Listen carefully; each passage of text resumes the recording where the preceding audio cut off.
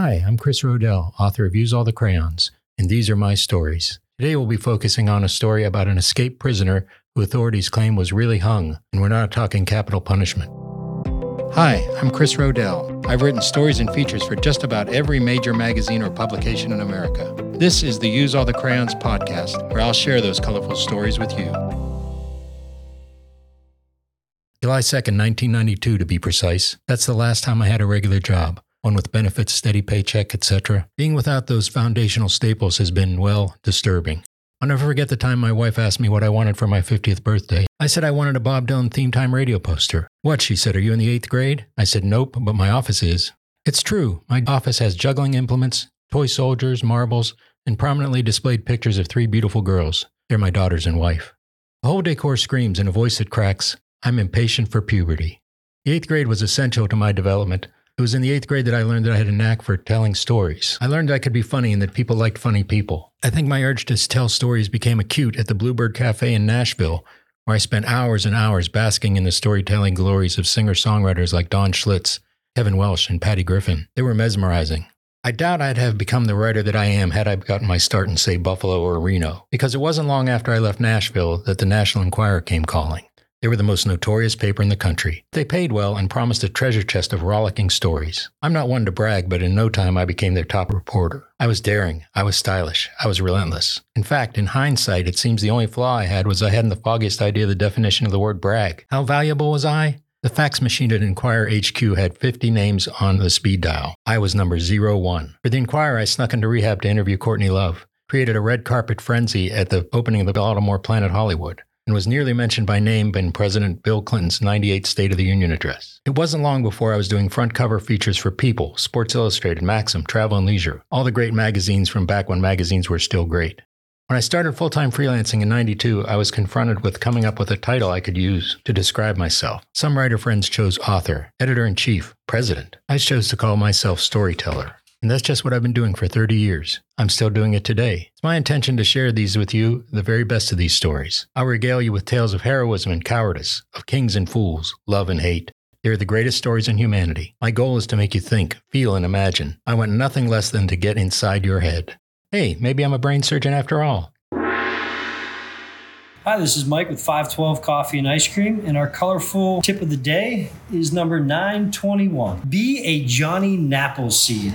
Tell friends about studies that shown power nappers experience benefits in both mind and body, and it worked for renowned nappers like Albert Einstein, Winston Churchill, and Leonardo da Vinci. A recent manhunt for an escaped Pennsylvania murderer had me recollecting 2 other escapes, both unusual for vastly different reasons. The first was a 92 escape by a convicted murderer with the goal of playing golf at Pebble Beach. The second involved a guy who apparently was really hung, and I'm not talking capital punishment. Let's today tell the story of the one with the really large penis. It was 2015 when Richard Matt and David Sweat split from a federal prison in Dannemora in upstate New York. The escape prompted one detective to issue a kind of description I'd never heard Detective Joe Friday give. Quote, when he's all cleaned up, he's very handsome, and in all frankness, very well endowed, said retired Detective David Bennett of Matt. I remember being baffled as to why a detective would release that kind of information. Was he trying to motivate horny women to join the manhunt? The only way I could see it being relevant at all is if Matt had lost his pants during the escape. And just how did Bentley know? We're all familiar with the convict mugshots that depict the vertical inches of each inmate. Who knew there were horizontal ones? I read the quote about 3 times the day I saw it, yet I still had trouble believing what I'd read. Then my buddy Paul, a veteran newspaper reporter, came into the bar for our Friday guzzle. He asked if I'd seen the quote. He couldn't believe it either. In context, it was one of the most odd quotes I'd ever read. We were both surprised the reporter included the quote and that the editor deemed it newsworthy. As newspaper people, that last point is key. Just what did he mean by very well endowed? Because the only way I could see Bentley's observation being relevant is if it was a really, really big penis. The kind that could be spied on Google Earth. That would change everything. CNN would break in with an alert that read, New York authorities are on the lookout for an escaped penis that broke through the walls of the Clinton Correctional Facility. The penis is considered to be armed and dangerous. If you see this penis, you're advised to contact authorities and do not try and capture the penis yourself. What's portrayed on the New York wanted posters? Maybe they'd never dream of putting a really big penis on wanted posters. They realized it wouldn't draw the necessary attention. After all, who doesn't want a really big penis?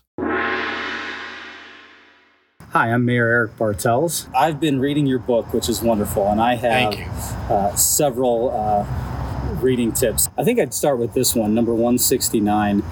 Did your mom ever write your name on your undershirt tag? She was years ahead of her time.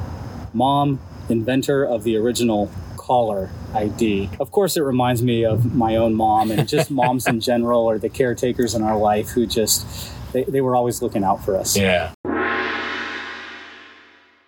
For the sake of mental convenience, I'm thinking of packing up the family, all our stuff, and moving the whole shebang to Newton Falls, Ohio. That way I could age into eventual muddle-mindedness in the town that has perhaps the easiest zip code to remember in the entire United States. Yep, welcome to Newton Falls, population 4,892, zip code 44444. I don't think the town, about 30 minutes west of the dormant smokestacks of Youngstown, gets the acclaim it deserves. I'm in the midst of a comprehensive study about zip codes for pinheads. It has me wished I lived someplace where my zip had some zing. Someplace like, say, Schenectady, New York, zip code 12345. We are a numerically obsessed nation that shells out precious dollars for vanity license plates and fret whenever the fickle phone company threatens to bump us from our familiar urban area zip codes to something less comforting. For the good of the nation, it's time we extend the obsession to the humble zip code. I think it's time the government began selling zip codes to communities that stand to profit from the postal panache. Why, for instance, is Las Vegas 89123 a lousy hand of a fold'em number if ever there was one, when it could contribute $1 million to the national cause by paying for the unused zip code 77777? Just think how much publicity it would get from the news if it paid for those lucky numbers, instead of having the ones randomly selected by faceless bureaucrats at the USPO. It's a sure moneymaker, and many cities and towns